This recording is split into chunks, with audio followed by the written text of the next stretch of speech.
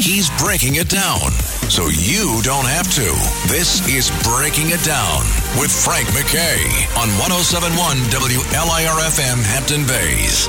I'd like to welcome everyone to Breaking It Down. Frank McKay here with someone who knows racing. He knows NASCAR inside and out. And if you don't believe me, get his book. It is just absolutely a must. Swerve or Die, Life at My Speed in the First Family of NASCAR Racing. And Kyle Petty is the only person who could write this book.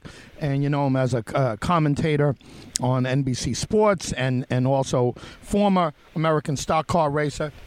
And he's the grandson and son and then father of NASCAR legends. Absolutely thrilled to have Kyle Petty here with us. Get the book. Kyle, how are you? Doing great, man. How about you? I'm doing terrific, and you have to feel privileged to have seen the sport grow the way it is. You had a front row. You're a participant in the history, but what a history NASCAR has had. And it seems like, I don't know, to me, from looking outside in, it seems like you had a front row ticket for this. Yeah, for sure, man. And it's funny. I was just talking last night. Jeff Burton and Steve Letarte, a couple of my colleagues at NBC Sports, and Jeff said, he said, you didn't only grow up with Richard Petty, you grew up with David Pearson and Cale Yarborough and Buddy Baker and those guys, and I'm like, yeah, and because I was a kid, I was 7, 8, 9, 10 years old, I went to the racetrack with my dad back in the late 60s and the 70s, and then I was fortunate enough to race with him, and then, we were talking last night, I raced against Earnhardt. I was there when Earnhardt and Rusty and Mark Martin came along, and then all of a sudden Jeff Burton comes along and his brother, and Jeff Gordon comes along, and then Jimmy Johnson comes along and Tony Stewart, and it's like you look back on it and you've been in the sport, for 40, 50 years, it feels like. And you still feel like a young guy, but you've been around for so long. So very, very blessed to watch the sport change, to see the sport change, to watch how TV has changed the sport, to watch how sponsorship has changed the sport, but to watch the fan base continue to grow and this sport get passed on from one generation to the next. That's been a lot of fun. I always, and you mentioned being 7 years old and being around all of these folks. I always liken you to like Ken Griffey Jr., right? You're out there, and he was, hanging out with the guys during batting practice and meeting the other teams and meeting the other players, and then his dad's teammates and everything else, and then he just goes on and he lives it. I mean, can you imagine your life doing anything else other than NASCAR? And I know you do a lot of motivational speaking, and you're a philanthropist, you're a musician, you do a lot of things. How empty would your life be without this sport in there? You know what? This sport has afforded me the opportunity to do all that other stuff. Listen, I would. They'd probably have to lock me up somewhere because I go crazy if I couldn't do the things I've been fortunate and blessed enough to do. Because it really has given me an opportunity to see the country, to meet some great people, to do some crazy, interesting things. And it's like, you're right. It's like Ken Griffey Jr. You just were around those people, and you were learning from people you didn't even know you were learning about baseball. I'm sure he didn't even know he was learning little tidbits, picking them up here and there about the sport from other people other than his father. And that's kind of the way I was. I didn't realize I was learning from Bobby Allison and Bobby Isaac and Cale Yarborough and guys like that. And you just watched them race and watched what they did. And one day you wake up and it's like, man, this is... I remember this. I remember Cale saying this. I remember, David Pearson saying this. And I can't imagine not having that piece of my life to look back on because those were all special moments. Kyle, give us something that was difficult to write about, and maybe you even underestimated how either sad or difficult it would have been to tackle in the book. Anything stand out to you? Yeah, there's, obviously, my oldest son, Adam, was killed in a racing accident in New Hampshire in 2000. And I really, that was I think after a certain amount of time, you think you've dealt with every aspect of it, and you've dealt with all of it, and you've put it away, and it's okay. You can go on. And my uncle Randy, he was 5 years older than me. He was killed in '74 in Talladega in a pit road accident. He and I were working together, and he was killed. And I don't think looking back when I started writing this book, I don't think I had ever even dealt with that. Those two moments were hard to walk back down. But to walk back down that hallway and open up that door and look in that room where I'd put that at some place in my head, it was a lot more emotional.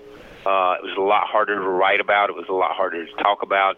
And then when I did the audiobook, man, it was incredibly hard to read it, to see it on a page and then read it out loud.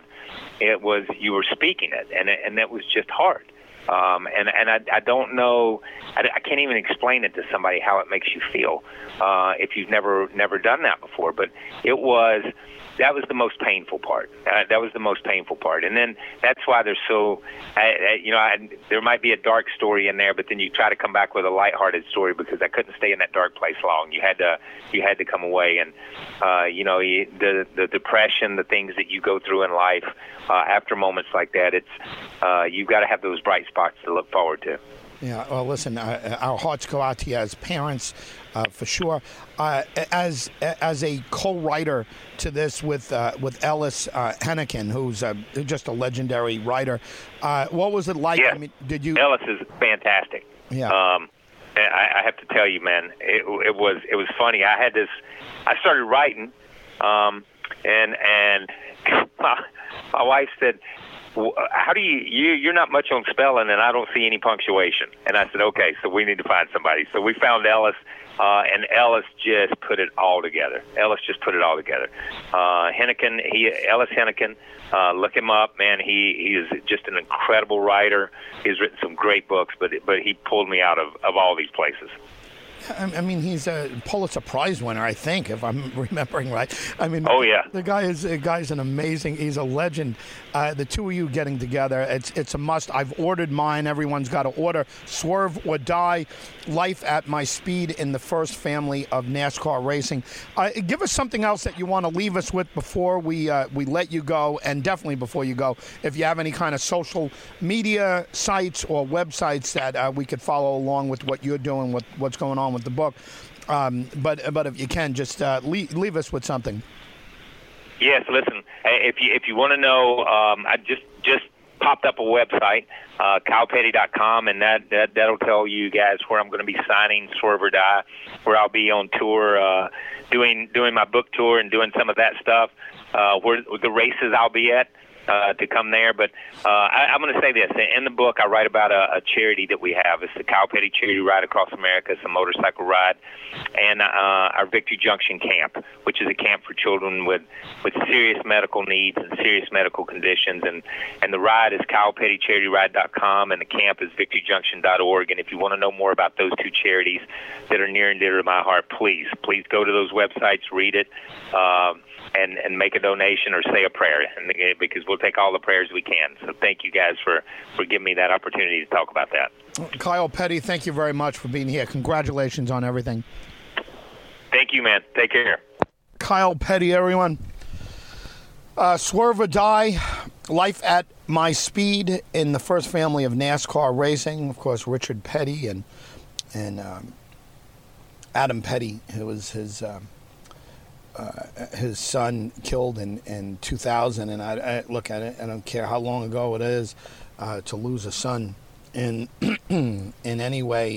Parents should never have to bury a child, and we all know that. But Kyle Petty has experienced all of this, and it's when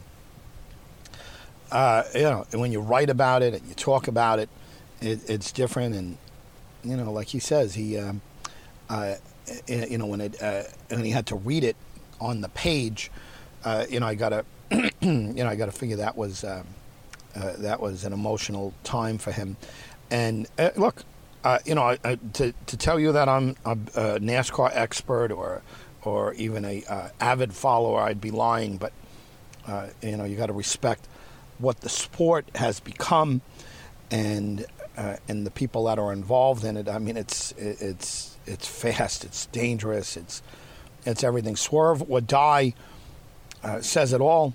Life at My Speed in the First Family of NASCAR Racing is the full title. Kyle Petty with Ellis Henneken, and what a person to tell the story of NASCAR. Like I said, maybe a guy like Ken Griffey Jr., whose father was there, or Aaron Boone, right, the manager of the Yankees. His father was Bob Boone, played for the Royals. He was a catcher, and then of course Ray Boone was his grandfather. Or the Bells, you think of people like that, Buddy Bell, Gus Bell, and it was David Bell, I think, was the son. These families that have these legacies that go through. And Kyle Petty, right in the middle of a legacy. Swerve or Die, Life at My Speed in the First Family of NASCAR Racing is the full title. Frank McKay signing off. We'll see you all next time on Breaking It Down. He's breaking it down, so you don't have to. This is Breaking It Down with Frank McKay on 107.1 WLIR-FM Hampton Bays. I'd like to welcome everyone to Breaking It Down. Frank McKay here with a terrific actor, Richard Kind. You know his work from so many things. Mad About You, Spin City, Curb Your Enthusiasm, Argo. And he gets a tremendous amount of work for one good reason. He is great at what he does. The Social Ones is his latest, and we're here to talk about that. Richard Kind, how are you? I'm very well. In fact, I'm thrilled to say I'm very well. Listen, it's you look at your resume, you look at your IMDb, and it is littered with just great material there. You've been at this a long time, and we run into a pandemic here, and I imagine it slows down for a lot of people, but you do a lot of voiceovers, so I imagine you're still working. Not as much. I'm lucky enough to, you look at my IMDb page, you see a lot of great stuff, you see a lot of not so great stuff. That's the life of an actor. And yes, I do a lot of voice work, but it only takes an hour to do voice work, sometimes 15 minutes. It matters how much I have. I'm lucky that I get, Pixar movies, Inside Out, which is such a wonderful movie.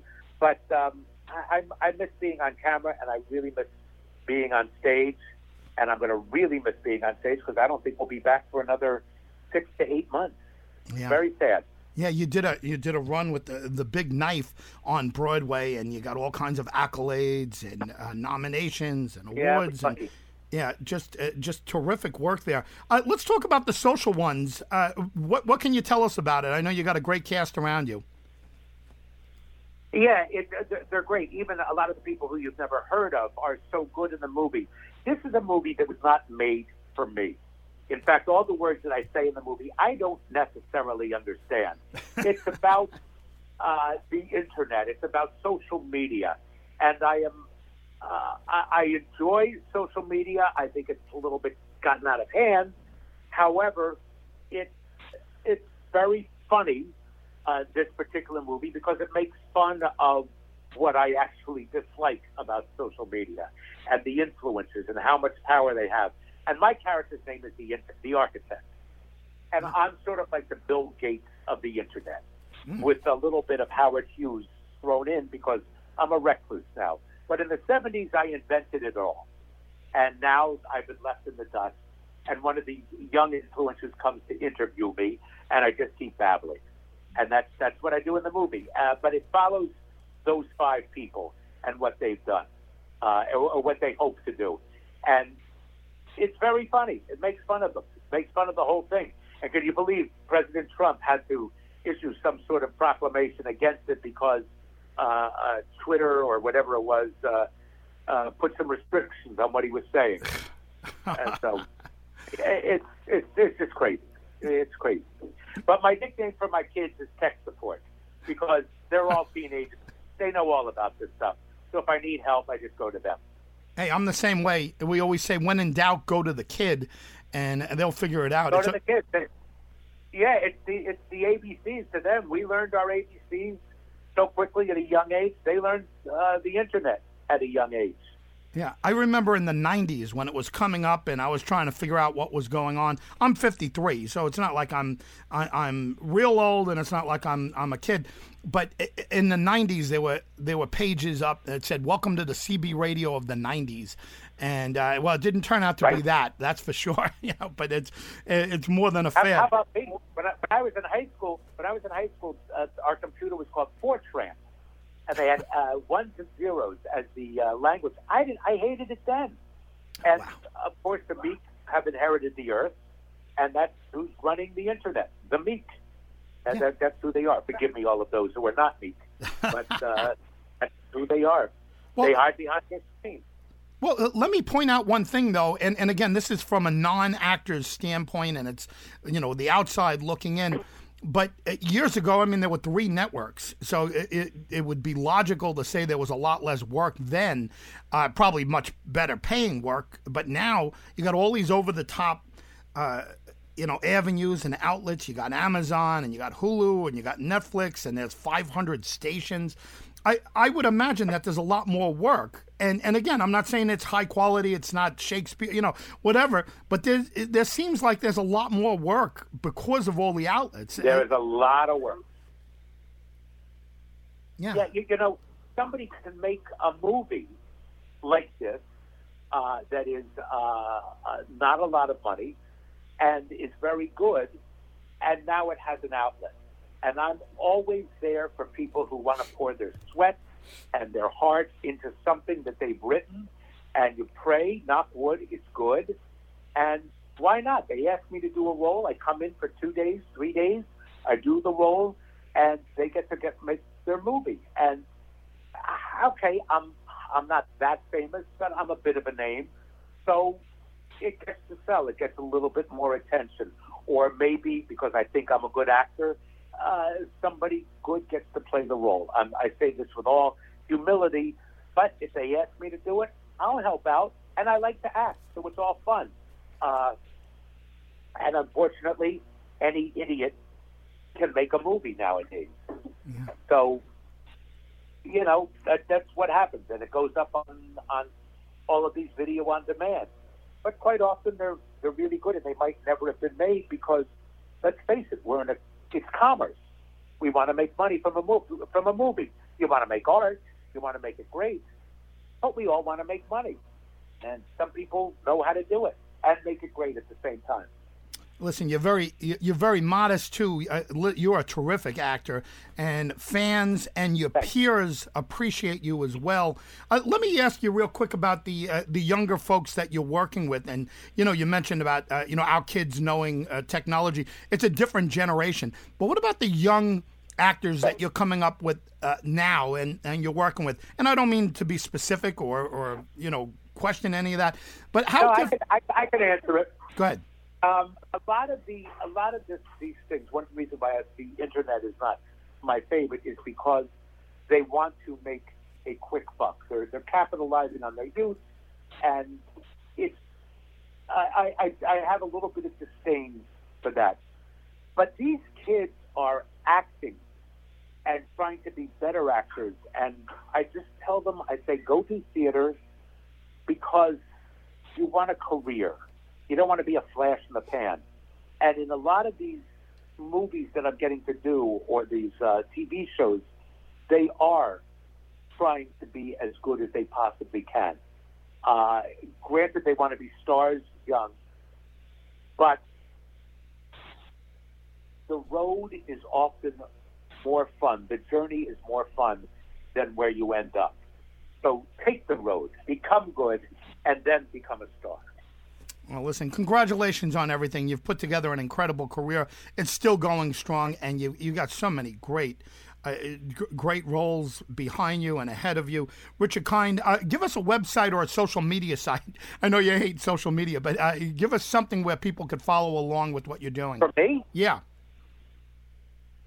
I don't know. Go on Twitter. I mean, I'm on Instagram and Facebook, but I don't really put in any. I just, on Twitter is what I can do, and I don't know. Go find me. You'll be able to find me. I'm easy. Hey, thanks a million for being here, Richard, and good luck with everything, and stay safe. Thank you. You stay safe, stay healthy. Richard Kind, everyone, has been our very special guest. The Social Ones is his latest. It's a movie. Everyone check it out. It sounds terrific. He's got a great cast around him, and some of his co-stars have been on this show. But you know Richard's work for a million things. I'm Mad About You, Spin City, Curb Your Enthusiasm, Cousin Andy. He's absolutely terrific. But Broadway, he's done a lot of stage work. The Big Knife, he got so many accolades from, and for good reason. He is an absolutely terrific actor, and you've seen him in a million things. And if you look at his IMDb, it's impressive. He's very modest, saying there's a lot of fluff there or whatever. It's good. He's got a lot of great work behind him and ahead of him. Thrilled to have him here for a little while. And again, The Social Ones is worth watching just because he's in it. But Mary Jo Rupp is in it. Allegra Edwards is in it. We just had her recently. And again, check them out. I could say guilt-free at this point that you should be binge watching and binge listening to things and try to stay out of the mainstream, stay out of crowds. But check out Richard Kind and anything you could see him in. He is a wonderful actor. He's very talented, and he's been around a long time. Richard Kind has been our very special guest. Frank McKay signing off. We'll see you all next time on Breaking It Down. This is Breaking It Down with your host, Frank McKay, on 107.1 WLIR-FM Hampton Bays. I'd like to welcome everyone to Breaking It Down. Frank McKay here. Much more importantly, Robert Massimi is our very special guest, and he is the chief drama critic for Metropolitan magazine and so many others. Nimbus, I believe. Is it Nimbus, Robert? Nimbus, yeah, New York Lifestyles magazine. And New York Lifestyles. And he's so well respected in the field. And his field is drama and theater. And who better to talk to than Robert Massimi? Robert, how are you? I'm doing well, thanks, Frank. Well, the big question I think so many people have is how is Broadway, how is theater bouncing back off of a hiatus from COVID and everything else that went on, and I think a lot of people were concerned. Has it kept a lot of people away? What's the status of Broadway? Well, Broadway has, depending on the week and depending on the show, sometimes shows will close down for a few days because of COVID scares. Some of the cast members will have COVID and they'll close down. But for the most part, theater has come back. It's pretty strong. Tourism's coming back again. I read the other day that 300,000 tourists are visiting New York every day, down from 365,000. So New York has come back. It's a resilient city. And theater has come back. There's some great shows now on Broadway. The fall season's about to start, starting in September into October. So I'm excited about some of the shows coming out. What is new coming out? What's the hot show that's coming out? I think Leopoldstadt at the Longacre Theater is going to be really good. K-pop, that popular band, is going to be at Circle in the Square. I think that's going to do pretty well. A Beautiful Noise, Neil Diamond's musical at the Broadhurst Theater. Looking forward to that. And Some Like It Hot at the Schubert Theater, the great movie, with Marilyn Monroe and Tony Curtis and Jack Lemmon. Yeah, is this the first time Some Like It Hot has made it to the stage? I believe it is. I'm not 100% certain, but I believe it is. You figure with the popularity, the everlasting popularity of Marilyn Monroe, there would have been some more appearances on Broadway. Has Monroe been portrayed on Broadway before? No, they just did a documentary on Netflix about Marilyn Monroe. So my guess is at some point with all the artists that have been portrayed on Broadway that they will do something on Marilyn Monroe. Yeah, but I'm not certain if they ever did anything with about Marilyn Monroe on Broadway. I'm really not. Yeah, we're making the assumption, or I'm making the assumption that that they're going to treat Some Like It Hot exactly like the movie. We would think it was because it's so iconic, and Marilyn Monroe and Tony Curtis, Jack Lemmon, and was it Jane Russell? Or no, she was Gentleman's Preferred Blondes. I think. Blondes, yeah. But there's there was some other big names in there. But we assume just because of the popularity of the movie that they're portraying Marilyn Monroe. They're actually portraying a character, but I assume that they're going that direction. That aside, tell us a little something about your background, and if you don't mind, give us a little history lesson. Start from the beginning. Where were you born? Where were you raised? I was raised in Upper Saddle River, New Jersey. I went to as a young child, our parents used to take us to Broadway, and I really enjoyed it. My drama teacher in grade school actually called my mom into school, wanted me to go out on the road and do regional theater and things like that, which I didn't. I really got back into the theater when I went to see Death Trap in 1980 when I was attending Manhattan College, and I used to save up. I worked when I went to school, so I used to save up and get twofers, and I saw a lot of shows between my sophomore and junior year. And then the features editor at Manhattan College asked me to write on theater my senior year in college, and then I went on to write for weeklies. And I did that in the 90s. I got into producing shows. At that time, I was on the board of the Metropolitan Playhouse, which still exists today. And I got back into writing, I guess, around 2011, 12, around then. Yeah. Let me remind folks that are just tuning in or maybe just turning on their radios a little late. Frank McKay here with Robyn Massimi, and he is a drama critic extraordinaire, and he's done so much work, and his list of credits are enormous. Robert, let me go back to something that you said earlier. You said your teacher in grade school suggested that you go on tour and do a little tour, and you said that you didn't. Was that your choice or your parents' choice? No, it was really my father's that put the kibosh on it. But no son of mine, or was it more like, how are you going to concentrate on school if you do that? Well, what was the attitude towards the kibosh? Well, my dad's philosophy, and he was right in those days, actors were a dime a dozen. They were second-class citizens back then. And then when I read Ronald Reagan's book, it really dawned on me what second-class citizens, actors, and athletes were back in the day in the 60s and 70s. Yeah. Things have changed, obviously, have changed. When did you see it change? You're someone who's watched it closely. When did you see the change for respect develop for actors, especially stage actors? Well, I think stage actors were always respected, but they were really probably looked down upon. But people wanted to probably be around Sir Laurence Olivier or Marlon Brando. But and I could go on and on about the great actors back in the day. But they always had fame, fortune, but they were, they just weren't respected in society.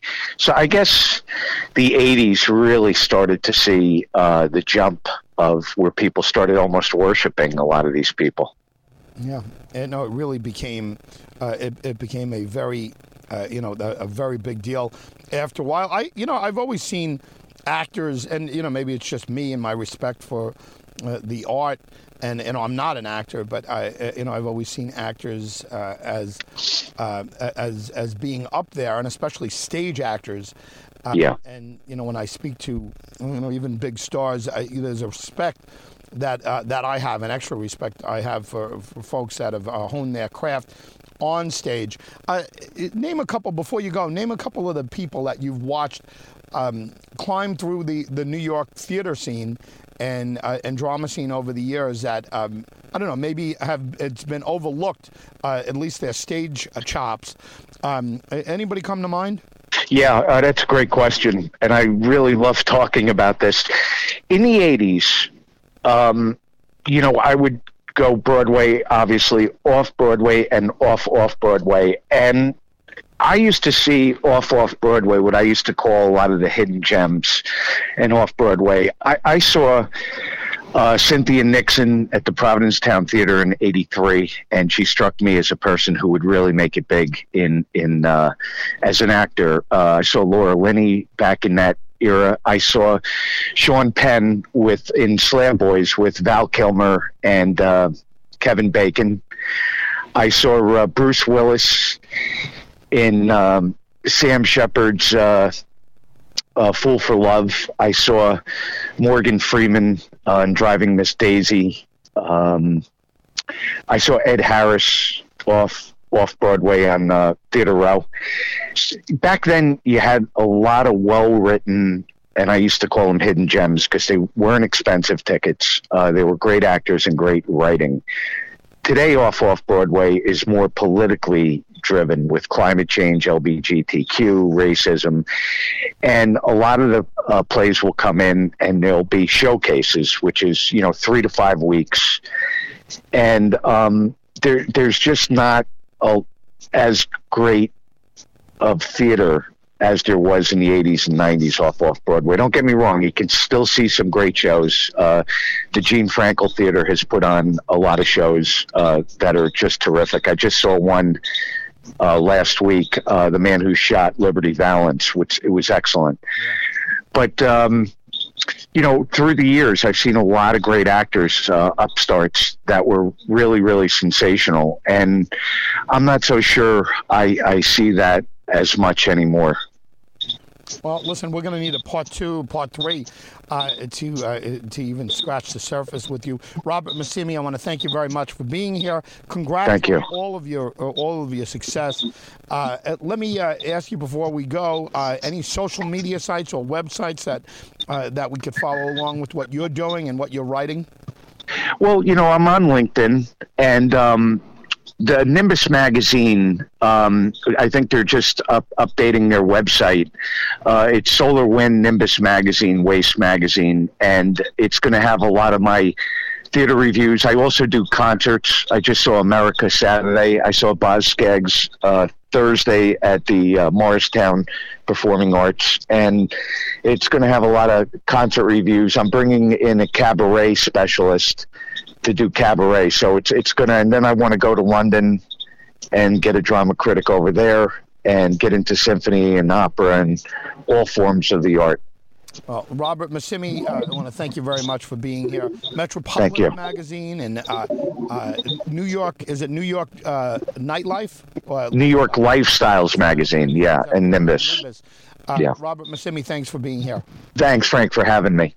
Great talking to you. Frank McKay signing off.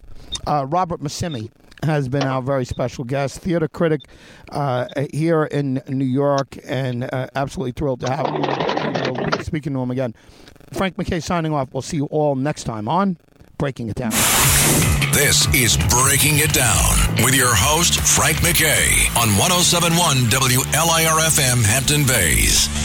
I'd like to welcome everyone to Breaking It Down. Frank McKay here. So much more importantly, Robyn Lively is our very special guest, and she's terrific. Everything she's in, I could watch over and over again.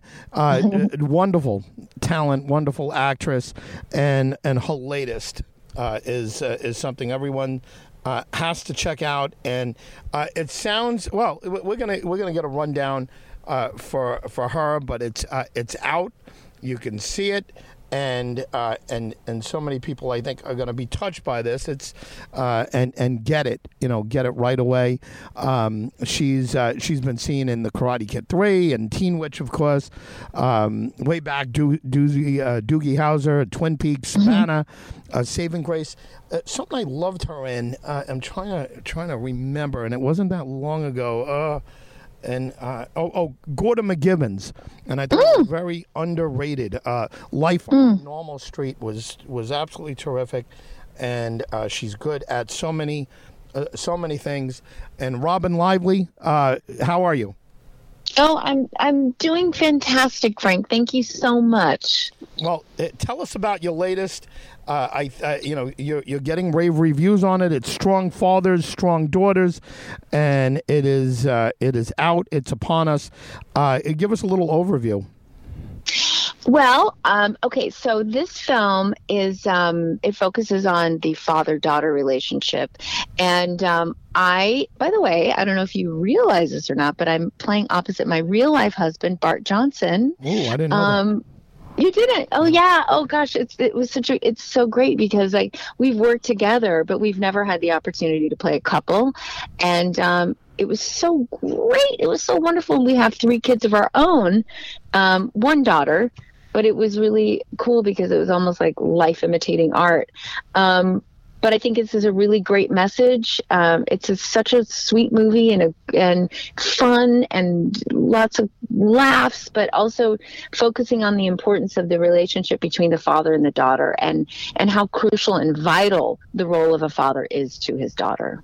Robyn, I'm sure everyone is asking you the same thing, but the experience of working with your real life husband in something, is there an adjustment to be had, or when you can finish each other's lines? Is there chemistry there, or is there some kind of like a learning curve to work with each other, in the pretend way or in the acting way? It wasn't. It was totally seamless. Like we laughed. We're like, oh well, we've been prepping for these roles for 23 years now. Wow. So, it was really cool because like when you go onto a set and you meet someone for the first time, you're meant to have all of this chemistry and history with one another, and you're total strangers. But with us, it's like it's built in. We have it all. So, and honestly, like I think it really. Well, hopefully, right? Like, I feel like it really resonates on screen, and we were able to draw upon so many of our real life experiences and bring it to these roles. And, I think it's really special. And, I loved working with him. Absolutely loved it. Did you expect it to be seamless, or were you wondering? Were you concerned? Was he concerned? How much different was the reality than what the expectations of working together was? There was zero concern. I don't think either of us went into it having a shred of concern or doubt. We put each other on tape all the time. Now since COVID, everything is self-taped. So we always are directing each other and giving each other notes. And we were really excited for the opportunity. And I think it came out even, honestly, better than what we had expected. Yeah, I feel like I was going to tell you one other thing, and I can't remember. Oh. Yeah, well, no, we get it. And if you think about it, bring it up. But strong fathers, strong daughters, that's a powerful message right there. Is it what it sounds like? Should we be drawn to this? And obviously, we're going to watch it because you're in it, and it's getting rave reviews. You're getting all kinds of nice accolades and all of that. But is it basically the way it sounds? Because it's a powerful message coming. Strong fathers, strong daughters. I think, who could argue with that? Yeah, for me, the takeaway is like strong father. For me, a strong father is one that's there for his kids, one that does the right thing in the face of adversity or in the face of as parents, well, I can only speak for myself, but I think as a whole, we want to be our kids' friends, right? Like we don't ever want to upset them. We don't want them to be mad at us, but how important it is to do the right thing by them, even if it makes them your enemy for a moment. In the long run, it's the right thing. And I love that message in this film. And I also love, I think a lot of fathers don't really understand their value, how critical their role is to their daughters. And this highlights that relationship and the importance of being there for your kids and being there for your daughters and being vulnerable and listening and all of that. For me, that's what a strong father is. My wife and I have been married a long time too. We're a little past you guys, and we have 4 kids. And to me, being a strong father is much different than what you would think of it in the past. Strong father, you almost think mean, tough, that kind of thing. Totally. Right. Yeah, strong father to me is you're there no matter what. Yes. Unconditional love, and we're going to be by you, and that's what your daughters and your sons. We have three boys and a daughter, and she's the youngest. And no matter what these 4 people do in this world, and again, we're very proud of them now, and I'm sure we're always going to be proud of them. But these are 5 people, the kids and my wife, that I will never ever be estranged from. I guarantee you. But it's listen, it's a strong sounding message. Give us something else to look forward to in seeing this work. And before you go, make sure we get all your social media sites and your websites and everything else. But give us something in closing about strong fathers, strong daughters. Well, it's a film for everyone. It's very mainstream. It's something that you can watch together as a family. It's got a really sweet and important message, and there's a lot of humor in it as well. We watched it, and I was laughing so much, and I thought, I'm so proud of this. I'm really, really proud of this film, and I'm excited to be a part of it and to have that message out there, because for us, there's no greater role in our lives than being a father and being a mother, and raising this next generation of kids. And there's no greater role, and we value so much being parents, and to be a part of this and send out that message is so great and so important to us. So I hope that everyone gets to watch it. Well, Robyn Lively, congratulations on putting together really a wonderful career, going stronger than ever, but definitely more than that, putting together a family, you and your husband working together for the first time. Congrats on all of that. Thank you very much for being here. Thank you so much. It was my absolute pleasure. Robyn Lively, everyone, has been our very special guest, and Thank you. You've seen her in so many things. She's wonderful. And check her out in Strong Fathers, Strong Daughters. And very interesting, working with her husband for the first time. And again, I don't know. I mean, it's, would someone tell me that they were anticipating trouble working together? I don't know. She said they thought it would be seamless, and it was seamless. We'll take her at her word. They expected it to be smooth, and it ended up being that way. And listen, congrats to them. They've done something that a lot of people have done. A lot of couples have worked together, and they've worked. It sounds like they've worked on these same films together, if I heard her correctly, but never as couples, never as a husband and wife, and art imitating life in that particular case. But look, it's powerful message. Strong fathers, strong daughters. I don't know. I don't know the film at all, but if strong father means we're going to be from the 50s, and we're going to tell you what to do, and then it's dated, and it shouldn't be that message. I think that we've learned as a people, as a species, as a society, that many of the things that were taught in the 50s and 60s it just didn't work. A lot of the things that our parents did, first of all, beating us, it doesn't work. I've never touched my kids ever. I've yelled, that's for sure. I've been tough on them, but never physically touching kids. And I can't say the same about my dad. My late father. He was rough on that, and he got it much worse than I got it. My brother got it. But anyway, listen. Strong fathers, strong daughters. It's a good message, as long as it doesn't mean some maniac waiting there with a belt to teach you these lessons that were antiquated back when they were talking about it, and they're going to beat it into you. They're going to beat you senseless. You know, enough of that nonsense.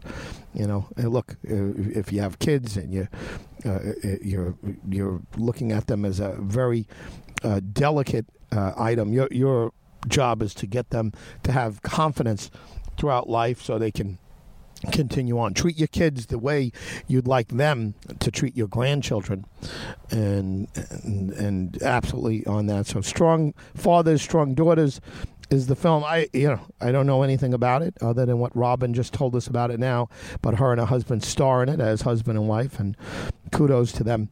Frank McKay signing off. Robyn Lively has been our very special guest. We'll see you all next time on Breaking It Down. This is Breaking It Down with your host, Frank McKay, on 107.1 WLIR-FM Hampton Bays. America. We are endowed by our Creator with certain unalienable rights: life, liberty, and the pursuit of happiness. At Grand Canyon University, we believe in equal opportunity, and the American dream starts with purpose. By honoring your career calling, you impact your family, your friends, and your community. The pursuit to serve others is yours. Find your purpose at Grand Canyon University. Private, Christian, affordable. Visit gcu.edu.